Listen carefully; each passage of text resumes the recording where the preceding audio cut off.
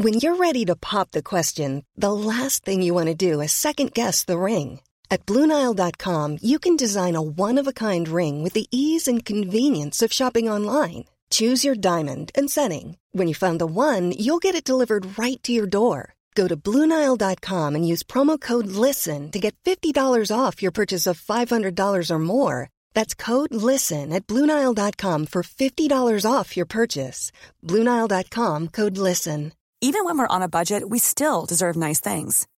Quince is a place to scoop up stunning high-end goods for 50 to 80% less than similar brands. They have buttery soft cashmere sweaters starting at $50, luxurious Italian leather bags, and so much more. Plus, Quince only works with factories that use safe, ethical, and responsible manufacturing. Get the high-end goods you'll love without the high price tag with Quince. Go to quince.com/style for free shipping and 365-day returns. This morning, New Year's Eve fireworks without the fanfare, Sydney's iconic celebration, becomes a TV-only event as the harbour foreshore is shut down. Frontline workers that were promised front row seats will now watch on from home. Northern Beaches residents will get a 24-hour respite while the rest of Sydney navigates New Year's Eve under COVID-safe arrangements, and Barrett's has all the details. It's one of Sydney's busiest nights of the year, but this New Year's Eve will be very different.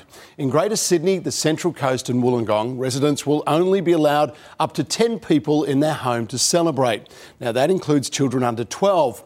Outdoor gatherings will also now be capped at 50 people rather than 100. A green zone has been established around Sydney's popular harbour vantage points, including Circular Quay, the North Sydney foreshore and the city. People won't be able to enter the green zone after 5 p.m. on New Year's Eve without a pass from Service New South Wales, even if they are a resident. You can apply for a New Year's Eve pass if you live in the green zone or if you've received a registration code from the venue or residence you're attending.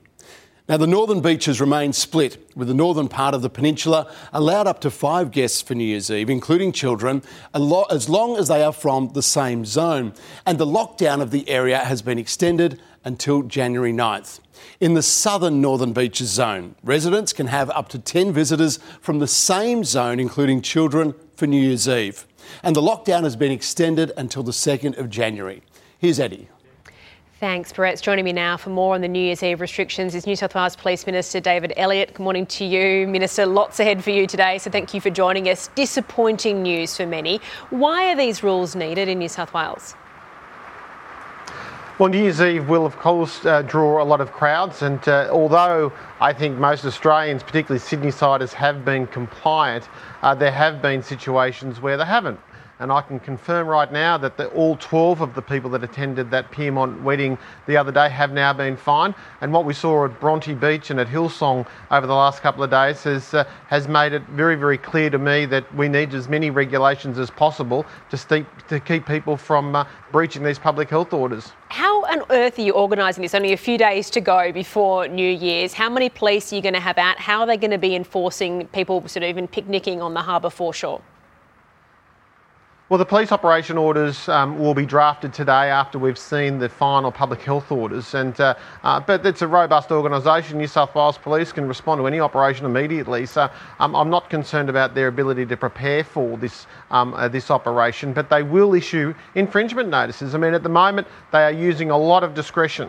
And I welcome that. I think that's good. I think that shows that the police don't necessarily want to use this as some sort of big stick, but they will issue infringement notices if needs be. And we have to just remind people that some of those examples that we've seen recently are unacceptable. And this isn't for the benefit of anybody but the people of New South Wales. These regulations aren't there as a punitive measure. They're not there to introduce some sort of police state. They're there to stop you from getting COVID-19. And what we need to do is lock down this current cluster as quickly as possible so that we can get on with our lives. Do you think it creates a bit of a class divide in Sydney where people who live on the harbour or, perhaps have a boat or can afford to go to a restaurant get to enjoy New Year's Eve and the rest of us don't? Well, watching TV is free, so you can always watch it on television. And let's face it, whether it be the fireworks or sporting events, it's always, you do get a better view from your television. I'll be watching it from my television at home this year. I mean, you know, that's what you get when you pay for top dollar in real estate and live on the harbour. I'm not going to begrudge anybody their ability to buy a nice house. Well, tough task ahead for police over New Year's Eve. Police Minister David Elliott, thank you for your time this morning. So let's go live to 7 News reporter Marley Hogan now on Sydney's northern beaches. And Marley, it'll be a quiet welcome to the new year there. Eddie, it will, but I'm sure people will be looking forward to finding a small way to say goodbye to what has been such an awful year for so many people. The 7-minute firework display will still go ahead, but you won't be able to watch from any of the usual vantage points. Instead, you'll have to watch from home. And those people that are doing that or celebrating in a small group, the Premier and the Chief Health Officer don't want those groups mixing. They have asked people not to mingle, not to sing, not to dance, and of course, not to hug and kiss. We have heard the Chief Health Officer before saying that dancing and singing, kissing and hugging is some of the most risky things we can be doing during this pandemic, and all these restrictions are in place to try and stop a super spreading event. Here on the northern beaches, they will celebrate the New Year period with the strictest measures in the country. They can see a few people from their own zone, but they will not be able to leave the northern beaches. And if people do try to do that, police are reminding the public that they will be fined. Some northern beaches residents have already copped $1,000 fines. 11 will be fined after attending a wedding at Dalton House on Sunday. Another 11 people were also fined after they attended a North Bondi party, and a northern beaches woman from Collaroy was fined on Christmas Eve after she headed to Bligh Park. Now, New South Wales Health have also updated their list of venues this morning where people may have been potentially exposed to the virus. Some of those places include David Jones in the city, as well as Uniqlo and Woolworths in Bondi. The full list is on the New South Wales Health website. Eddie? Thank you, Marley. Yeah, worth checking that out because it is getting updated each and every day. More Queenslanders are holidaying at home with border delays turning them off travelling interstate. Let's go live to 7 News reporter Tamra Bowe at the Queensland-New South Wales border. Tamra, it's a surprise upside to these tough border rules.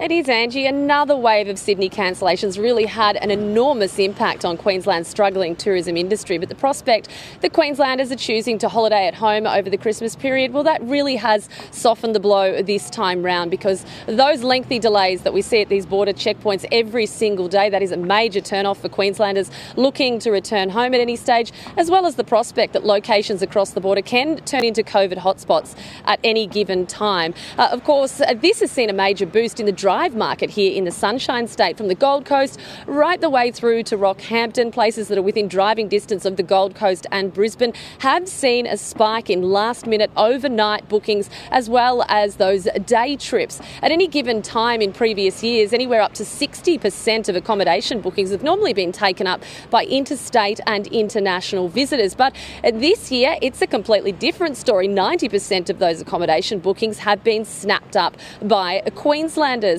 Obviously, Sydney-siders will be locked out of Queensland at least until January 8. We're obviously waiting to hear verification on that reopening date too. But another opening date that locals here at the border are looking forward to, Angie, we are hearing that border checkpoint, a fourth one here in Coolangatta, will open today, if not tomorrow. Something certainly to look forward to.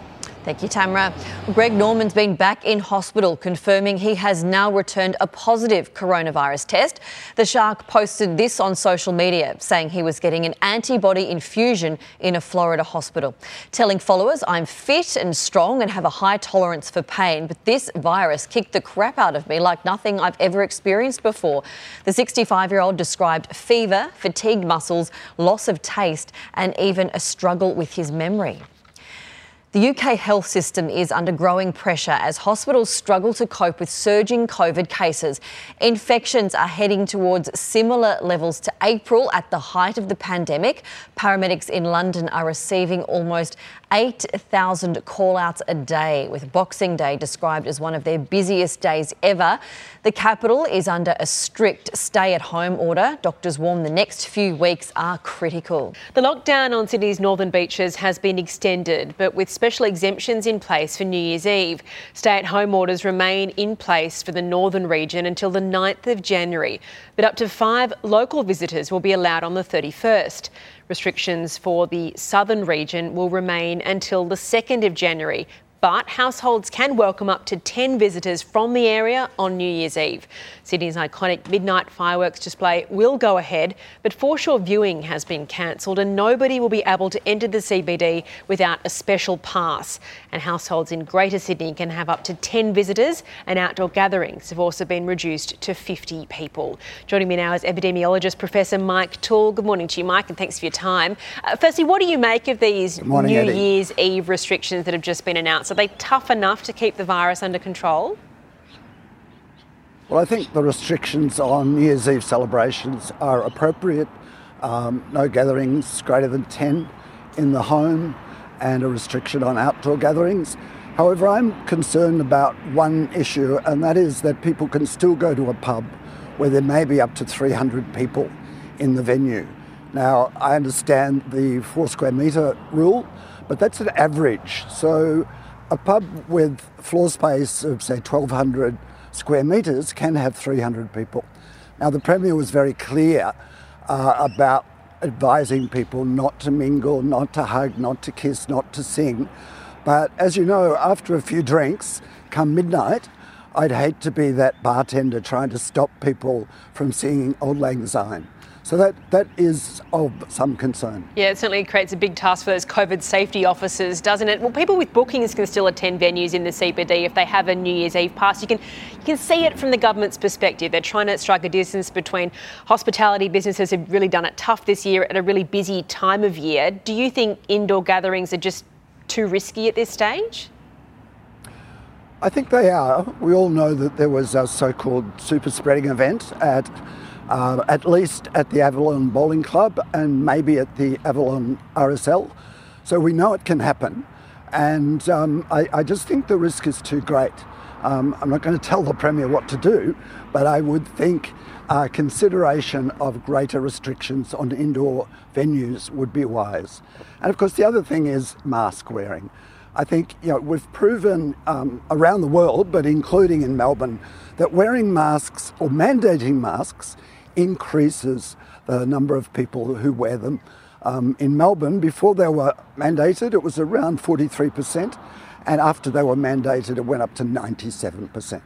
And we know that reduces spread, particularly in public transport and indoor venues where you just can't safely, or you can't socially distance. And as we saw in Victoria, I mean, habits very quickly change. People were very quick to adopt mandatory masks. They got used to them, didn't they? The government says its coronavirus vaccine plans are ahead of schedule. Should we be rolling it out earlier than March, given what's happened in the northern beaches?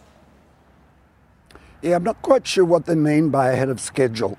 If that means that the vaccines have arrived, along with the equipment that has to keep the Pfizer vaccine at minus 70 Celsius, then yes, I see no reason why we shouldn't start vaccinating the most vulnerable.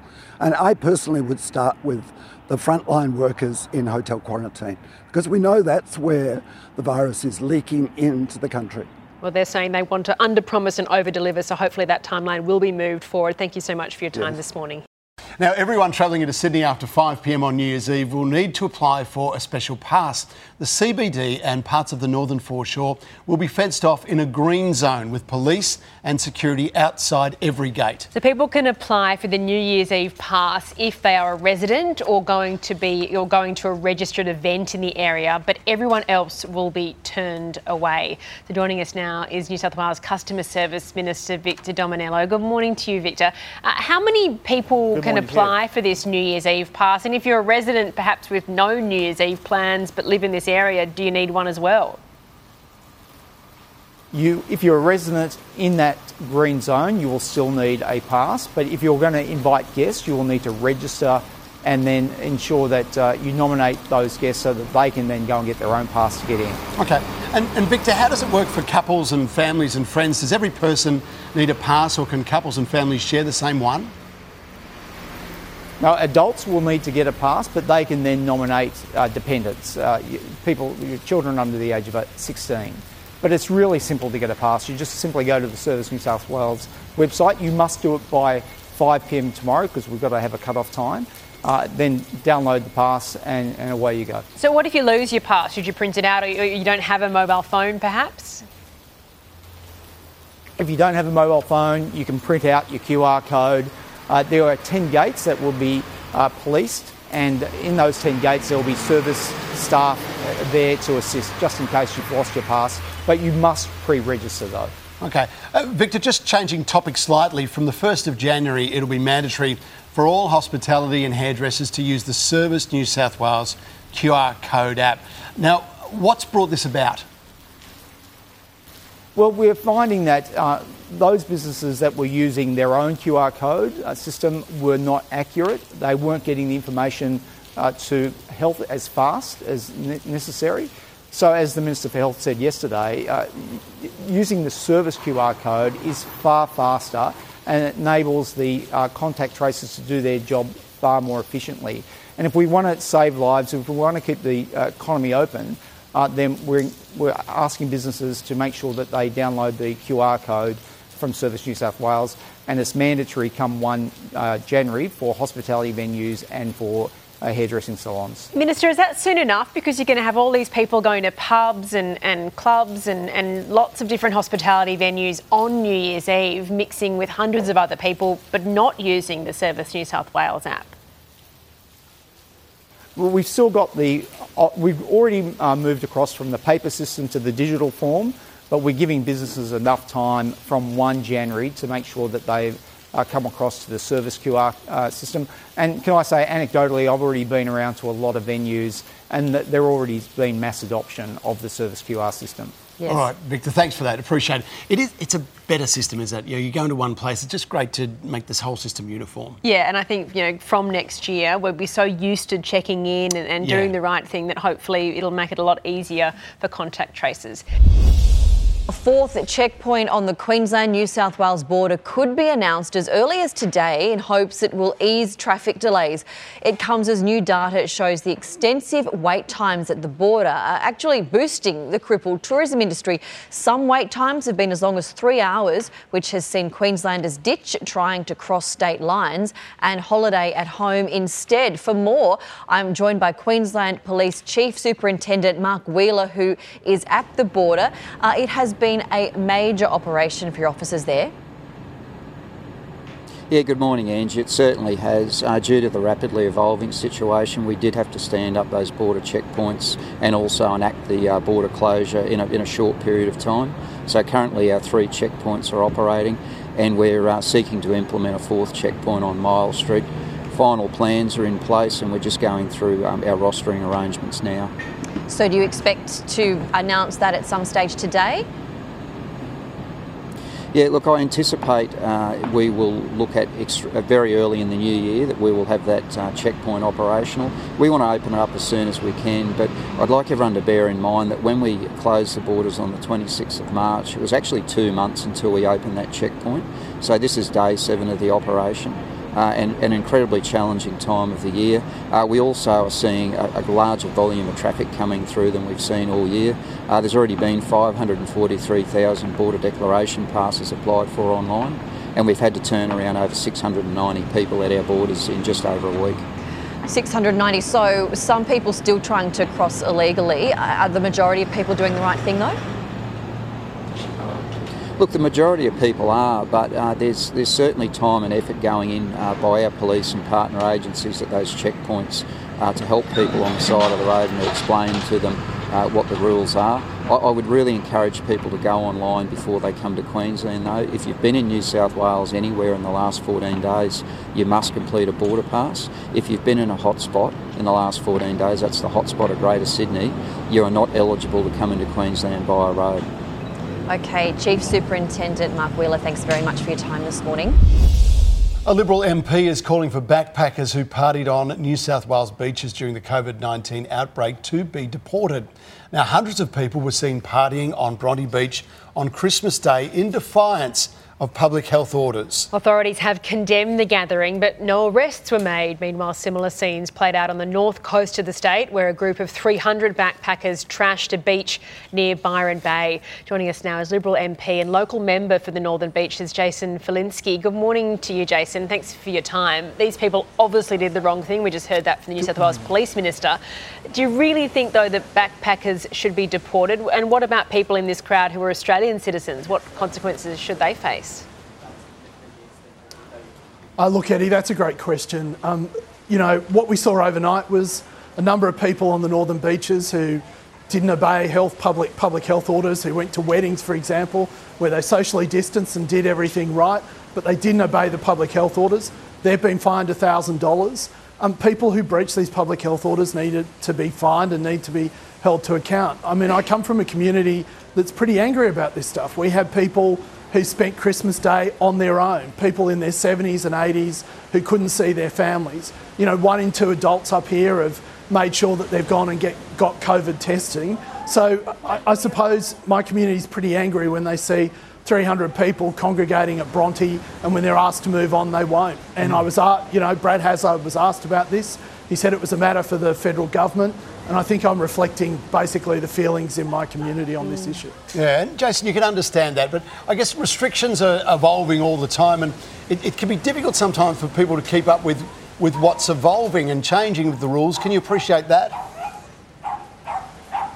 Oh, Brett, I absolutely appreciate that. I mean, that's why the first thing that Kerry Chant says every day at her briefings is, can you please go to the website and see if you've been to one of the venues. It's always evolving. This is a difficult situation we've had overnight. So yesterday, 100 people gathering publicly was okay. Today, it's only 50 in the rest of Sydney. In the Northern Beaches, it's 5 and 10, depending what part of the Northern Beaches you are from. But when the police ask you to move on and you decide not to, I think that's a different level. And look, those people at the wedding, I think, were the exception to the rule. I mean, most people in the Northern Beaches, both the northern and the southern part, are doing the right thing. Jason, how's everyone going there? Because this is such a tough time on businesses. Normally, this is their busiest time of year, particularly where you are at Manly. Yeah, look, I've spoken to a lot of businesses over the last week or so.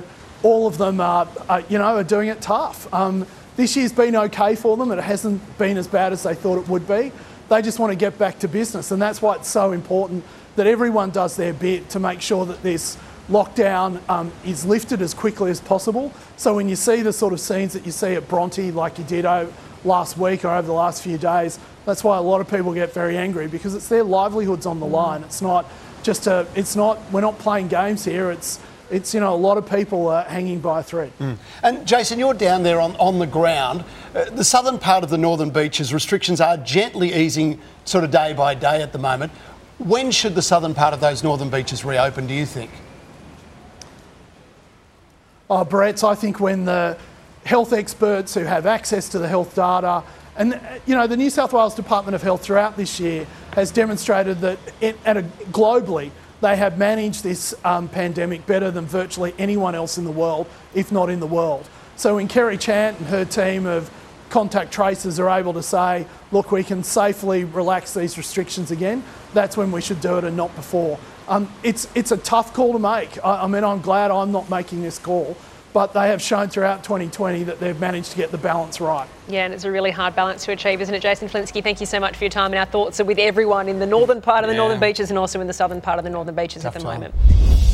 Now, there's some good news this morning with Federal Health Minister Greg Hunt confirming that Australia is on track to receive a COVID vaccine ahead of schedule. However, Mr Hunt said he wants to under-promise and then over-deliver, so Aussies shouldn't expect to get the jab until at least March. But attention now turns to the safety and risks associated with getting the jab, which has been pushed out in record time. So for more, we're joined by expert clinical virologist Professor Tony Cunningham from the Westmead Institute. Professor, good morning to you. The Health Minister said yesterday that the Pfizer vaccine will likely be the first to be approved here in Australia, but the Oxford vaccine will be rolled out next week in the UK. So which is the better option for us? So it's very difficult to say given that we haven't had head-to-head comparisons of the two vaccines. They both have exceeded the benchmarks that have been set by regulatory authorities around the world, that is in the USA, Europe and the UK. And the Pfizer vaccine certainly is 90 to 95% effective.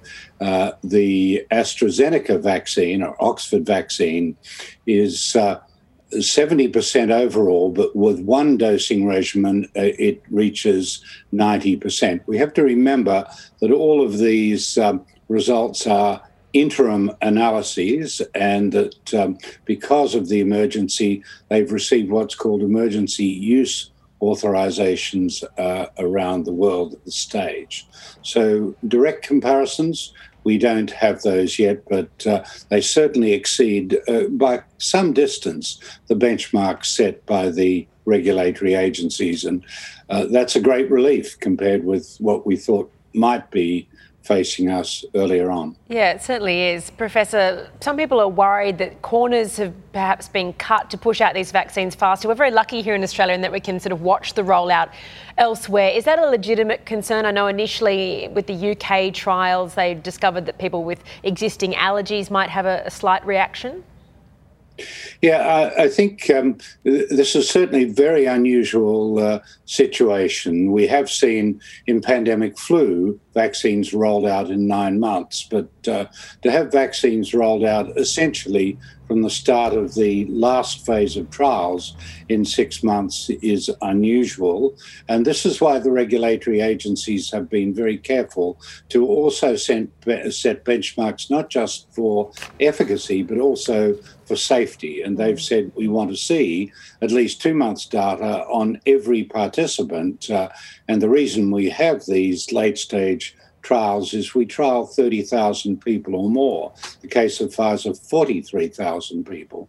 And that's standard for vaccine trials. Now, one has to remember that there are certain people who are excluded from these trials, and those with severe allergy are excluded. So in the case of the Pfizer vaccine, some of the people with a tendency to severe allergy obviously come back into the mix when the general populace is immunised. Yeah. In general, though, these vaccines appear to be very safe indeed. And of course, there's always ongoing monitoring, and we will have a choice between different types of vaccines, which may affect people in different ways. Some good news for us there. Professor, thank you very much for your time. Appreciate it.